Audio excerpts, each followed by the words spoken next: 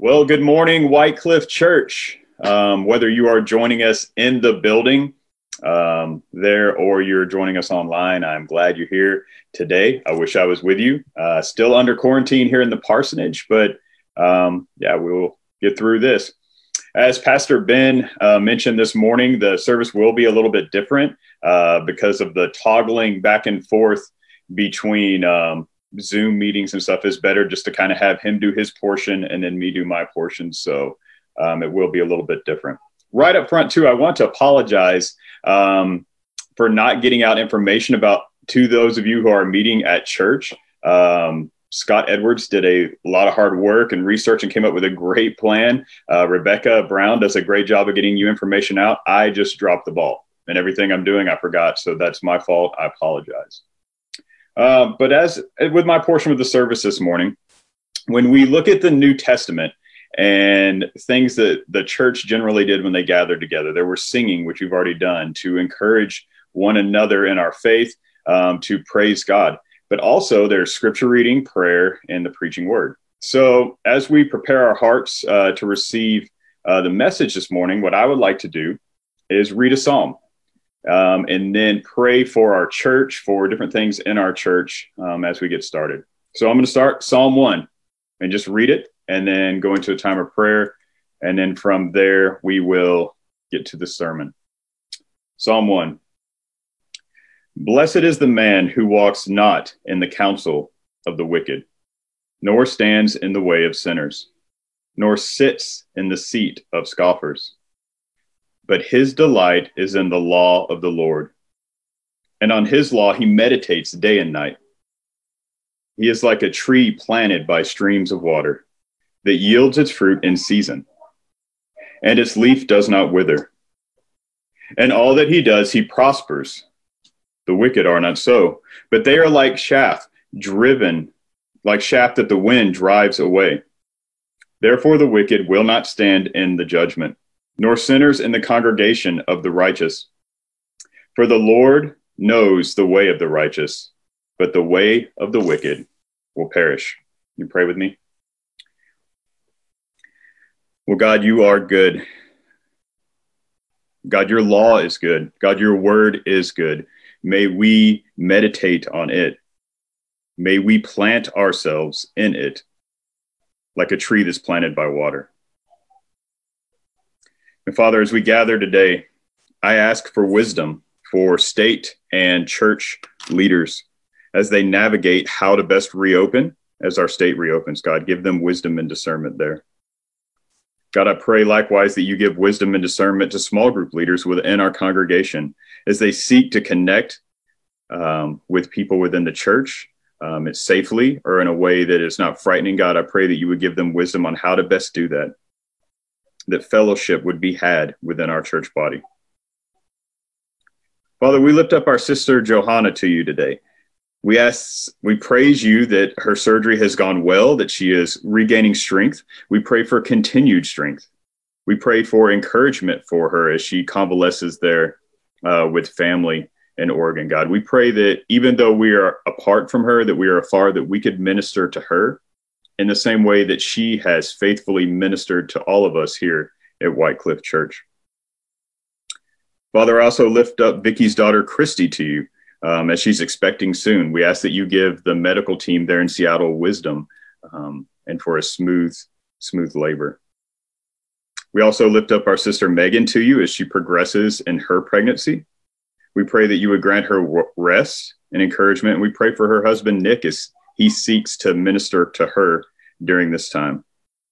We also ask for future travel plans to fall into place for their family, that there would be a smooth transition as they look to move. Father, I ask for encouragement for Brother Tom as he finishes up his time in quarantine. After his medical procedures, God, we pray that he would be encouraged by the body and that there would be some sort of fellowship there as well while he finishes his time. Father, I want to thank you for bringing Pastor Sid to Ketchikan. God, thank you for the wisdom and love that he has given the church in the past year. I thank you for the wisdom that he has given me as we looked at transitioning here. God, I ask for a joyful reunion with his friends and family while he quarantines himself there. And God, I ask that you would grant him encouragement encouragement from his faithful labor here in Ketchikan, and that he would know that he has many people here that love him dearly and miss him. Father, I ask for safety for Randy Covington and other Baptist Resource Network personnel as they will be traveling through Canada this week with equipment for our state convention. God, I pray that it would be an uneventful trip and that they would be safe. Father, we lift up those this Memorial Day weekend that have lost loved ones in service to our country. God, we pray that they would just know that their loved one's sacrifice, is not lost upon us, that we are grateful, that we are a grateful nation, that their loved ones not only were willing to stand outside the camp for our protection, but ultimately paid for our freedom with their lives. God, be with their families. Father, we pray that you would draw people to yourself, as Dennis prayed this morning here in our community, God, that people would be saved, that people would come to know you, and that we would be salt and light. Finally, Father, I pray that as we move into a time of the preached word, that you would illuminate it to us, that you would use me to preach Christ and him crucified. And if there's anything unneeded or unprofitable in my speech, that it would fall away from the church's ears, God, that only your truth from your perfect word would remain in their hearts. And it's in Christ's name I pray. Amen.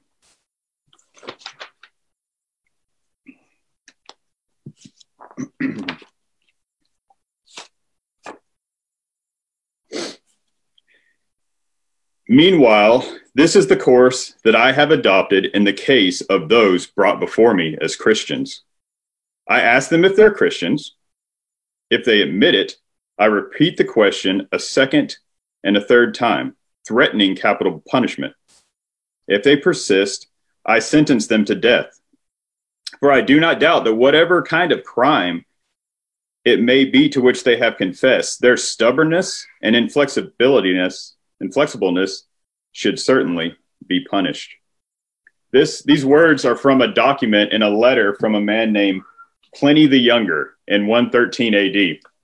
And Pliny was a magistrate in the Roman government under the Emperor Trajan, who he's writing to there. And he's talking about how he handled Christians in his community. Persecution has always existed at some level in the church, maybe not in our country in a way like this, but at some level, there is persecuted church around the world now.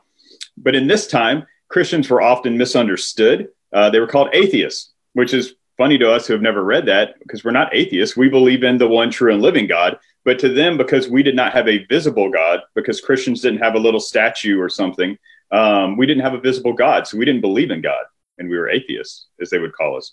They also thought us Christians as cannibals because we would partake in some sort of weird feast where we would eat the body of someone and drink his blood. And so they misunderstood us.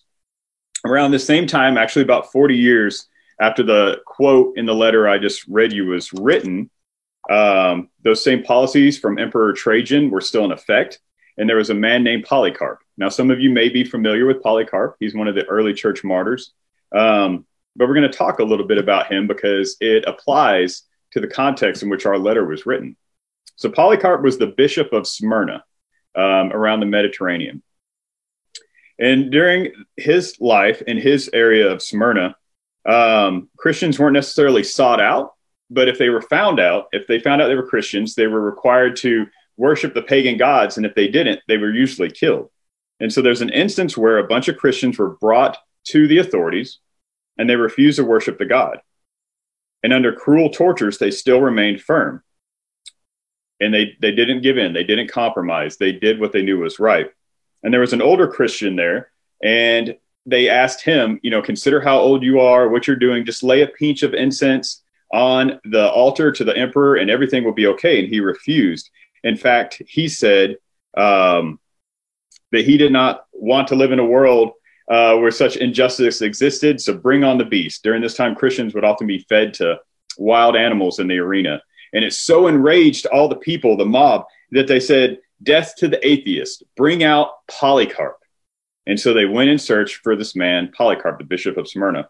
Well, at first, his friends urged him, hey, just get away, run, whatever. And so he did. He hid in different places, but they kept finding him, and he kept having to be on the run. And eventually he decided, maybe this is God's will. So I'm just going to go to court, and I'm going to defend my Lord. And so we actually have a record of what happened between him and the judge. And so he's standing before the judge, and the judge tells him to worship the emperor, and Polycarp refuses. And he says, consider your age. And Polycarp refuses. And the guy said, just say, out with the atheist, and it'll be okay. And Polycarp said, yes, out with the atheist, and pointed to the crowd that wanted to kill him. The judge insisted that if he just swore to the emperor, he would go free. Just deny Christ and swore to the emperor. And this is his reply. For 86 years I have served him, and he has done me no evil. How could I curse my king who has saved me? And the dialogue went back and forth. The judge threatened him with being burned alive, and Polycarp answered that the judge could light a fire that would last only for a little while, whereas the eternal fires of hell would never go out. Finally, we are told that he was tied to a post and burnt alive. Before he was burnt, he said these words, Lord, sovereign God, I want to thank you that you have deemed me worthy of this moment, so that jointly with your martyrs, I have a share in the cup of Christ. For this, I bless and glorify you. Amen. As I said, oftentimes in the Christian walk, the church has been persecuted. Sometimes we get the idea in America that if you become a Christian, your life will be easy, that everything will be just a glide walk, that you will be super prosperous. But what we see in both the New Testament and the last 2,000 years of church history is something different. Paul tells us, all who desire to live a godly life will be persecuted. The Apostle John writes, do not be surprised when the world hates you. And Christ himself said, if the world hates you, understand that it has hated me first. In church history, there was a preacher in Czechoslovakia, it wasn't called that then, but now lived in Prague, who was persecuted and burned alive by the Roman church at the time for having the audacity to say that man is saved by faith alone and not by his own works. Martin Luther, John Knox, Hugh Latimer, George Wishart, several of the reformers were persecuted, and some of them were also burned at the stake. In the 1652, a date called the Great Ejection, Puritan ministers were ejected from the Church of England, and they were ejected because they wanted to use the Bible alone as their guide in worship and not certain traditions and things of that nature. So they were actually kicked out of their churches and kicked out away from their congregations that they loved. And in 1651, even here in America, Obadiah Holmes was whipped on the Boston Commons publicly for having Baptist views. The Apostle Paul, circling back to Scripture, following the pattern of our Lord, was persecuted. He was whipped. He was beaten. He was stoned. So why do I bring all this up? Because persecution is going to be a major theme in the book of the Bible that we're about to launch out in a study for the next several weeks. In fact, the human author, Peter, was persecuted, and he's actually one of the martyrs we mentioned. Think about 11 of the 12 disciples were all martyred for the faith, Jesus' followers. So this morning, the questions I kind of want you to think about as we look at the text are these. Are you willing to be alienated from society in order to be obedient to Christ? Are you possibly just fearful in general? It's a crazy year. It's an election year. Lots of things going on. We have COVID-19 all around. There's even murder hornets in Australia's on fire, or was on fire earlier in the year. So are you fearful in general? Or are you just on edge? Maybe you think we could use politics or some sort of other format to force Christian morals onto our society? Or do you just even think about who you are in Christ as a follower of Jesus? So today, we are going to see the privilege, excuse me. Today, we're going to see the privilege and supremacy of the Christian life from the book of 1 Peter, a series that I am going to call the marrow of the Christian faith. I get that title from Martin Luther, who thought very highly of First Peter. He said it's one of the books that if you only had this book, you could understand a lot of the Christian faith. Not everything. We need the whole counsel of God. Let that be said. But in this book, we will find the marrow of the Christian faith. Peter is writing to persecuted Christians scattered throughout Asia Minor, which is modern-day Turkey. And the apostle writes, encouraging the church or the body of believers. He's encouraging them to remember who they are in Christ. It's a circular letter. So while many of Paul's letters are written to a specific church or a specific person, this one would have meant to circulate throughout Turkey. And some of the themes we're going to see are how Christians should live in a larger unbelieving society, not to be surprised when we're attacked, when we're persecuted, when we don't fit in. We're going to see both suffering and salvation, submission to the government. We're going to see marriage even, and what it means to be a faithful shepherd of the church, pastors. So if you're not there already, would you turn with me in your Bible to 1 Peter chapter 1, verse 1, and we're going to go through verses 1 through 9.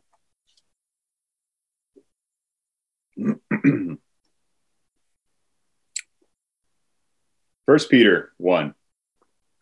Peter, an apostle of Jesus Christ, to those who are elect exiles of the dispersion in Pontus, Galatia, Cappadocia, Asia, Bithynia, according to the foreknowledge of God the Father, in the sanctification of the Spirit, for obedience to Jesus Christ, and for the sprinkling with his blood. May grace and peace be multiplied to you. Blessed be the God and Father of our Lord Jesus Christ. According to his great mercy, he has caused us to be born again to a living hope through the resurrection of Jesus Christ from the dead, to an inheritance that is imperishable, undefiled, unfading, kept in heaven for you, who by God's power are being guarded through faith for a salvation ready to be revealed in the last time. In this you rejoice, though now for a little while, if necessary, you have been grieved by various trials, so that the tested genuineness of your faith, more precious than gold that perishes, though it is tested by fire, may be found to result in praise and glory and honor at the revelation of Jesus Christ. Though you have not seen him, you love him. Though you do not now see him, you believe in him and rejoice with joy that is inexpressible and filled with glory, obtaining the outcome of your faith, the salvation of your souls. In this text, excuse me. In this text, we find three concrete reminders of our salvation. First, Christ's church are pilgrims who were called to salvation. Second, Christ's church has an imperishable inheritance. Third, Christ's church will rejoice during times of trial. Again, in this text, we have three concrete reminders of our salvation in Christ. Christ's church are pilgrims who were called to salvation. Christ's church has an imperishable inheritance, and Christ's church will rejoice during times of trial. First, Christ's church are pilgrims who were called to salvation. Now, this letter does not slowly build, but it explodes with rich theology right from the beginning, right? So this is not like a symphony letter that kind of starts off quiet and then builds and builds and builds to a climax. You should think about this as like Mighty Mo, the old battleship, firing all of its cannons at once. We have like just a broadside of theology in these first verses. Look with me at the chapter. First, the apostle, First Peter, an apostle. This letter is not good advice. This is not a, this is what you should do book. No, this book carries binding apostolic authority for the church. And as we talked about last week, it is God breathed by the divine author. So the church needs to listen to this. It has authority.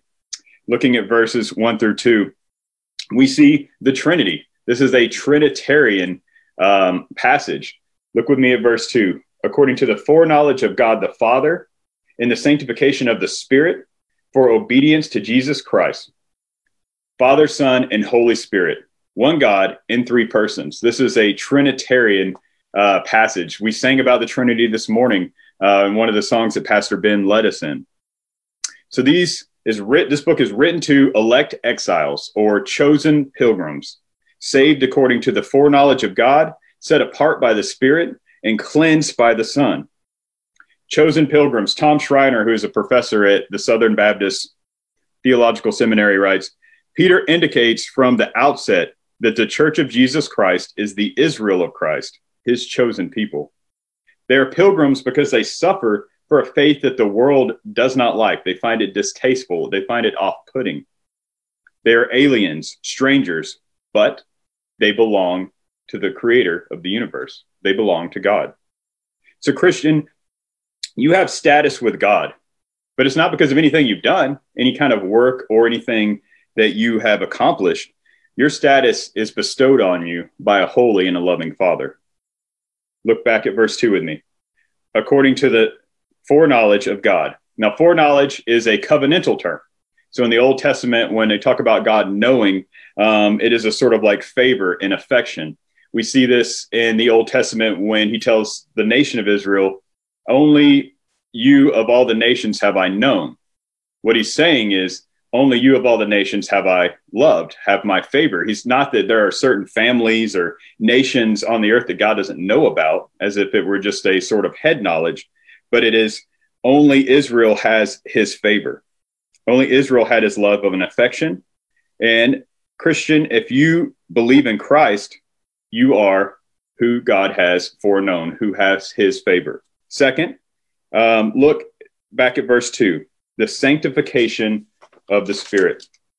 Now, most of the time when we think about sanctification in the church, we think about progressive sanctification. We think about our killing sin in our life and how the Holy Spirit works in us, making us holy, which is true. That is sanctification, but sanctification is also twofold. Here, we are talking about the sanctification of the Spirit, or the making holy, the setting apart that you have if you are a Christian. So in one sense, you are being made holy, but you have also been made holy. You are made holy, set apart in your conversion by the Holy Spirit. He opened your eyes to see your need of the gospel. He brought you to faith. In Ephesians 1, we see that the Spirit seals us. And in our context, we can often think about sealing and like sealing a Ziploc bag, or I don't know, maybe even sealing a letter with like the wax signet ring or something. But in the first century, the sealing is more like that of branding cattle or branding a slave. We are sealed by the Spirit. We are set apart. The fact that we have the indwelling Spirit that does not leave is a sign that we are in Christ. We are sealed. We are set apart. We are made holy by the Spirit. So, Christian, you have been sanctified and you are being sanctified. And it is all the work of the Spirit. The third here we see is Christ, looking back at chapter 2, or verse 2, excuse me. For obedience to Jesus Christ and by the sprinkling, and for sprinkling with his blood. Now, in the Old Testament, a couple of things that sprinkling would mean. One was cleansing lepers. If someone was a leper and they were made cleansed, they might be sprinkled, but also the inauguration of a covenant. And both of those themes are actually seen here in this text. So we are cleansed of our sin by the blood of Christ. Through his sacrifice on the cross, we are made clean. But we also enter into the new covenant by obeying the gospel through the sprinkling of the blood of Christ, through his cleansing sacrifice. In the book of Hebrews, we talk about we can come boldly before the Father through the blood of Christ, through the sprinkling of his blood. Atonement in the Old Testament would have been an animal victim who is taking the sin of the person and paying that cost. And Christ did that for us. If you're a Christian, in the great exchange is where Christ took your sin upon himself on the cross, and he fully paid the debt. He drank the righteous cup of wrath that the Father had for you, and Jesus gave you his righteousness, the great exchange. He takes your sin and you take his righteousness. Through the sprinkling of his blood, you are made clean. So here we see the Trinitarian work right out from the very beginning of 1 Peter of God. Foreknowing of the Father, the sanctifying work of the Spirit, the atoning work of the Son for our obedience. We are foreknown, we are set apart, we are cleansed, and we are obedient. Look with me at verse 3. Blessed be the God and Father of our Lord Jesus Christ, according to his great mercy. He has caused us to be born again to a living hope. A merciful Father has caused us to be born again. We praise God that our salvation and our future are certain. Like, we don't have to worry about it, even though sometimes we do. We don't have to worry about it because it's certain, because God has brought it about. He is the driving force. And it's not anything that we have done. It's not our effort. It's not because we checked certain boxes along the way that we are made holy, but it is only through the work of a perfect and living God. Look with me at the end of verse 3. It says, a living hope through the resurrection. Let that sink in. We have a living hope through the resurrection, not a dead hope grounded in myths and superstition, but a living hope, an active hope, because of the resurrection of Jesus. The Christian's hope is grounded in the fact that there's not a tomb over in Palestine somewhere that has the body of our Lord, but he is resurrected. He has rose from the dead. Their hope, the church, is grounded in the fact that Jesus is alive. Turn with me real quick. You can stick a finger in 1 Peter. Turn with me over to 1 Corinthians chapter 15. 1 Corinthians 15.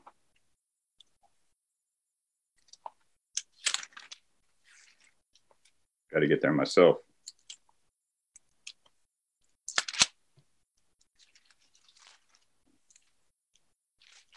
All right, 1 Corinthians 15. We are going to start in verse 3. Paul's writing to the church at Corinth. For I delivered to you as of first importance what I also received, that Christ died for our sins in accordance with the Scriptures, that he was buried, and that he was raised on the third day in accordance with the Scriptures, and that he appeared to Cephas, or Peter, then to the 12. Then he appeared to more than 500 brothers at one time, most of whom are still alive, though some have fallen asleep. What we see here is what some believe to be one of the most ancient creeds of the Christian faith. And it's 4 parts. Paul is saying Christ died in accordance with the Scriptures. He was buried, or he was placed in a tomb. Third, that tomb was found empty. And fourth, he appeared to like over 500 guys, and they're still alive. Some have died, but a lot of them are around. You can go talk to them. You can go ask them about this. There's a logical flow. Now, while our faith is not based merely upon logic, but upon faith that is granted to us, there is a logical flow here. And if you want to deny the resurrection by these 4 points, really, you have to deny the first one. Because the fact is, history says that Jesus was a historical figure who was crucified. And he was buried. He was placed in a tomb with Roman soldiers around it. And then that tomb was found empty. And then over 500 people say, yeah, we saw him. And so, while I said our faith is not based merely upon logic, it's also comforting to know there's a logical flow to the resurrection of Jesus Christ. Jesus Christ has risen. Hear me. He is alive. He has defeated death. And those of us in Christ have a living hope grounded on the fact that Jesus Christ is alive. We have an imperishable inheritance, which brings me to our second point. The first point being that Christians are chosen pilgrims.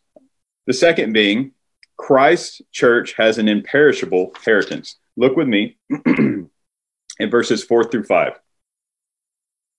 Back in 1 Peter chapter 1. To an inheritance that is imperishable, undefiled, and unfading, being kept in heaven for you, who by God's power are being guarded through faith for a salvation ready to be received in the last time. Christ Church has an imperishable inheritance. In the Old Testament, inheritance was often land, right? Like it was the promised land, had to do with an actual physical piece of property. But in the New Testament, our inheritance is no longer a piece of property with definite borders, but is the end time hope that awaits all believers. Now, there still will be a new heavens and a new earth, hear me there, in the end times. But ultimately, our hope and our inheritance is not centered around Palestine. The believers will inherit eternal life. In the strongest possible terms, Peter stresses that Christians have this inheritance. Now, if you think about our society, think about a guy named Karl Marx. Karl Marx is quoted to say that religion is the opiate of oppressed people. Society will say, we have just been fed fairy tales to keep us quiet. And what we really need is to break free from all of these things, revolution, and we need to grab some of this good stuff around us right now. That's what we need to be doing. And we see that all over, that kind of mentality. But in Peter's time, Christians were actively being fed to wild animals. Nero would cover them in wax and use them as candles for his dinner parties. Even the writer of this letter, the human author, would be crucified. And despite the fact that he was persecuted, he never abandoned the faith. Many martyrs went to their graves, never abandoning the faith.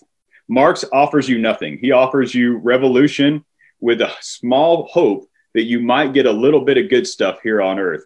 But Christianity offers you right standing with God in eternity, never ending, eternity with him.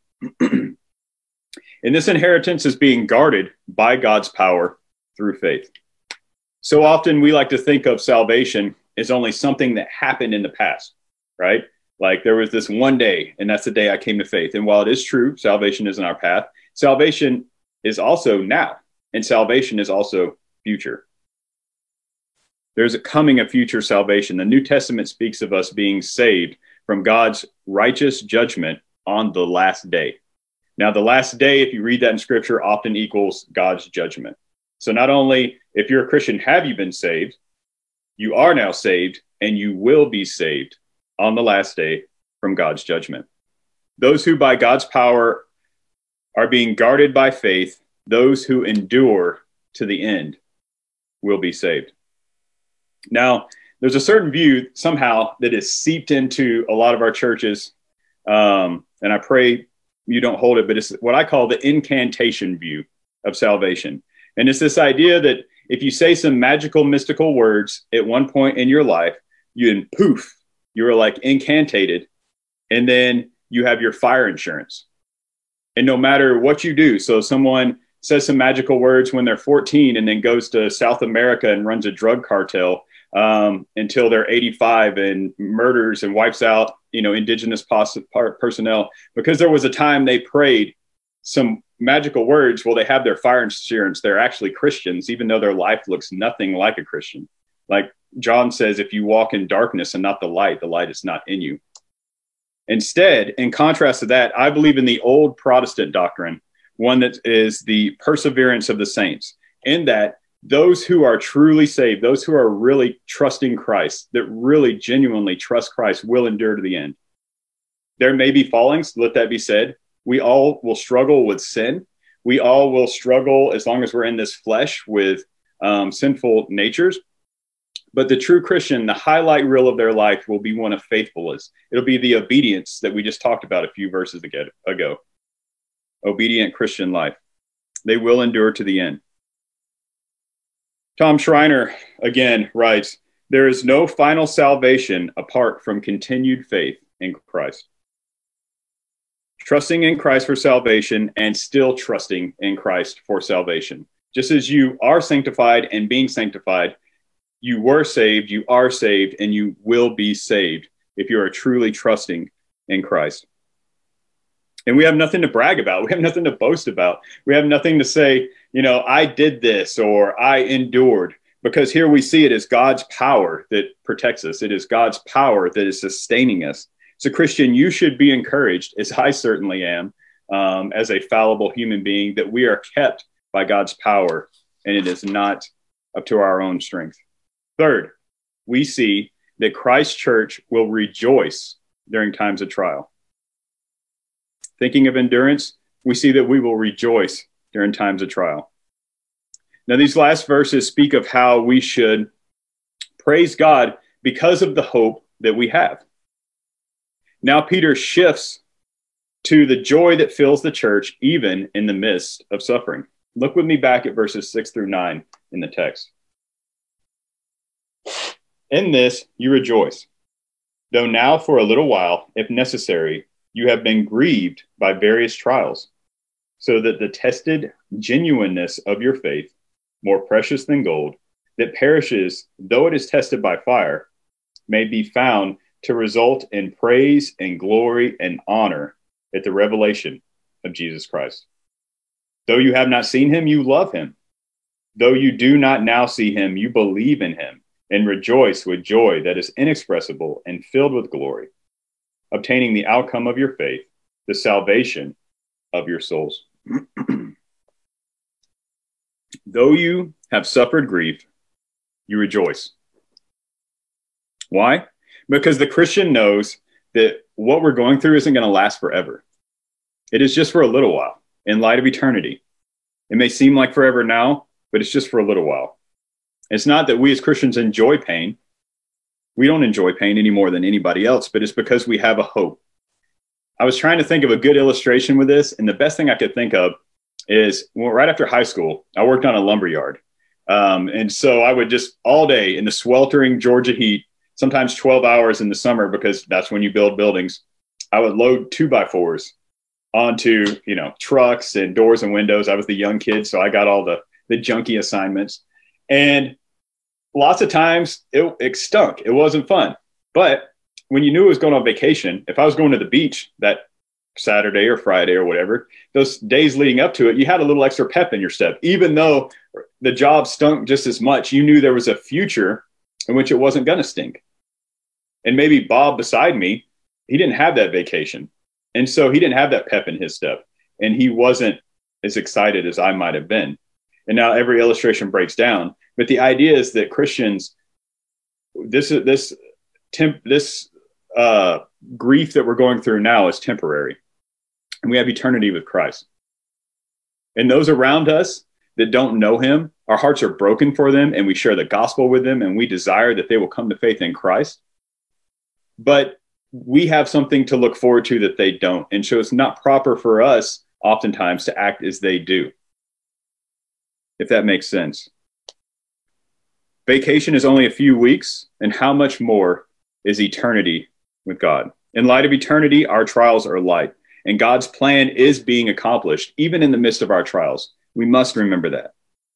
And so why is it God's plan that we suffer? Well, verse 7 says, suffering in some sense shows whether or not we are truly saved. Do you really have faith in Christ? As a former soldier, I immediately think it's easy to be a soldier on a spring parade day when you're in your dress uniform and you're marching along and things are great and you know there's going to be a barbecue later that day. It's much harder to be a soldier when it's wintertime and you're cold and you're hungry. Think about the guys at Valley Forge that didn't have shoes this Memorial Day weekend. Many of them had to wrap their feet in cloths. They weren't even getting paid. You find out who the true soldiers are during those times, not during the parade times when everyone's saying thank you for your service. And in the same way, we see that these sufferings show who truly trusts in Christ. Likewise, Peter here says the Christian will be tested with fire. In the same way gold is tested in a furnace, it's also the same way that gold is refined. Looking back at verse 7, Peter tells us even gold perishes, but the faith and the life that Christians have inherited, it is imperishable. And we rejoice in this.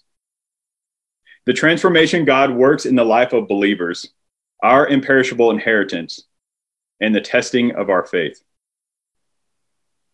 Look with me 8 and 9.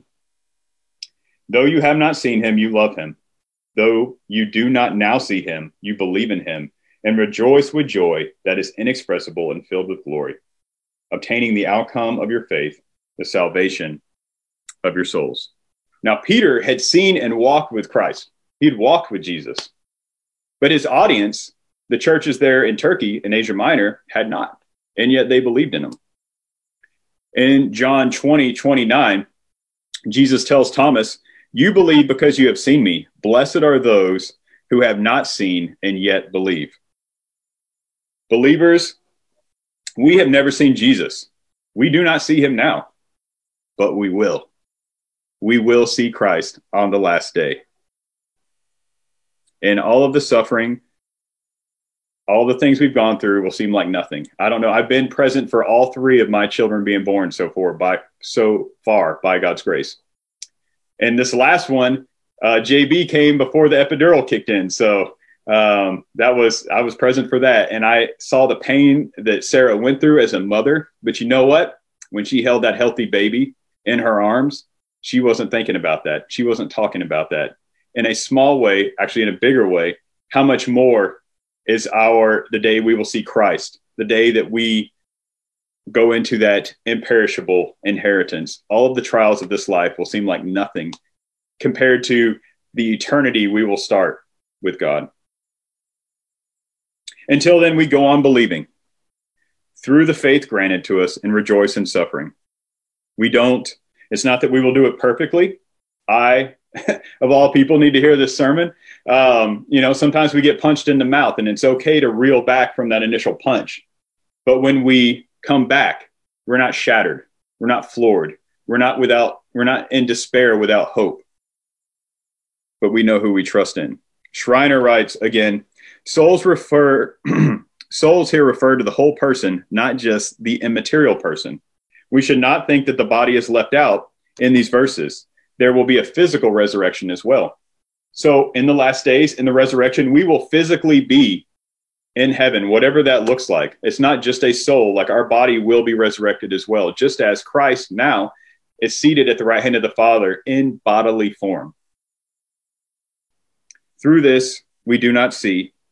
And though we suffer here on earth as true believers, we do not fall away, but look to him with concrete help.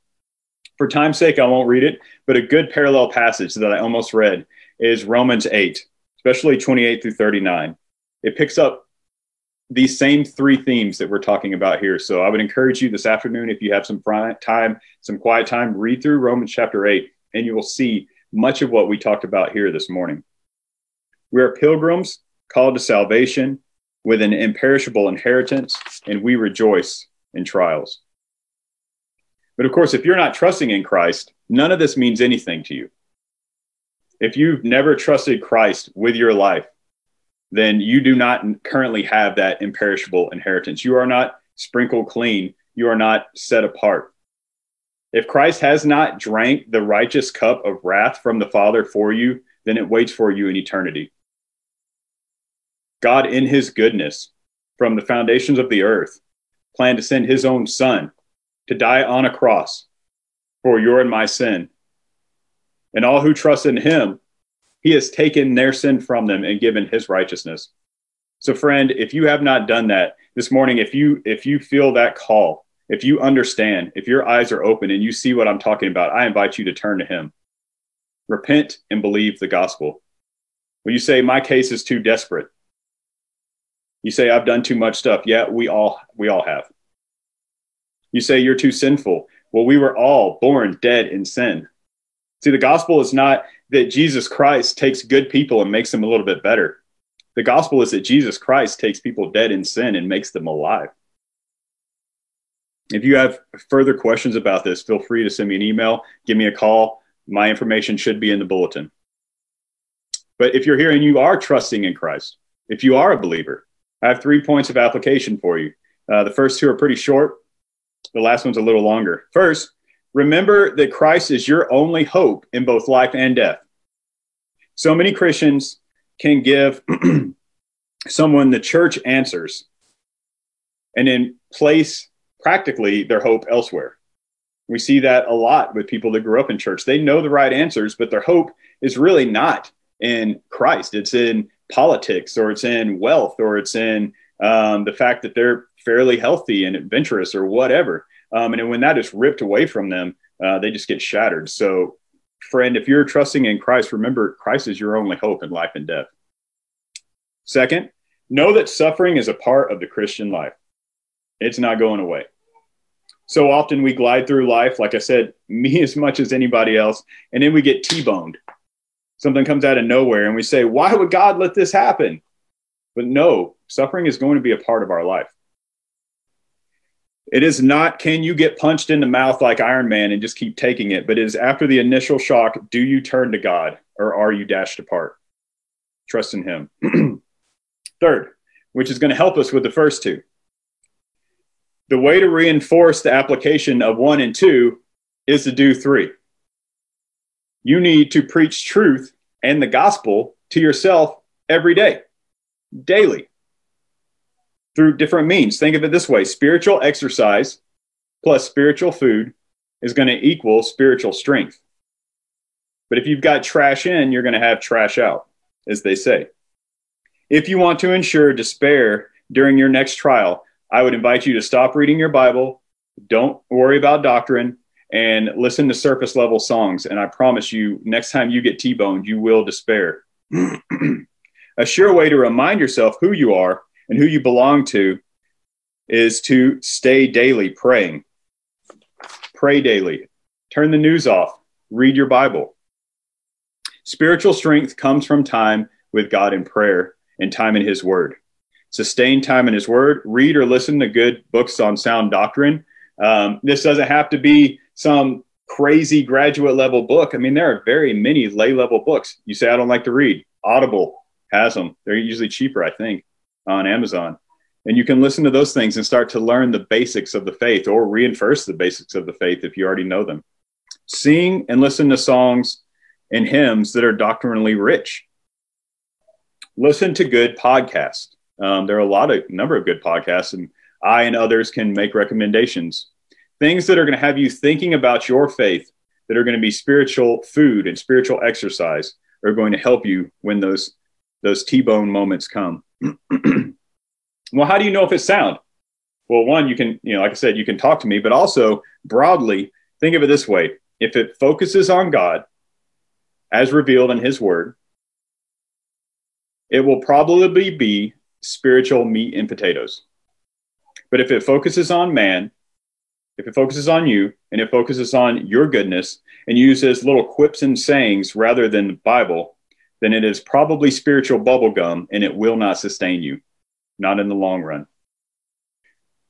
Church, preach truth to yourself. Remind yourself who you are in Christ, that you are his. Would you pray with me? Well, Father, we thank you for this day. God, we thank you for your church that encourages us. God, we thank you for the technology to meet like this, despite our current climate. God, I pray for each one of these people that are listening, guests, church members. Father, I pray that they would be encouraged by your word, that they would reflect on your word. They would remember what you have done for them in Christ, that they would remember that you are good, that you are holy.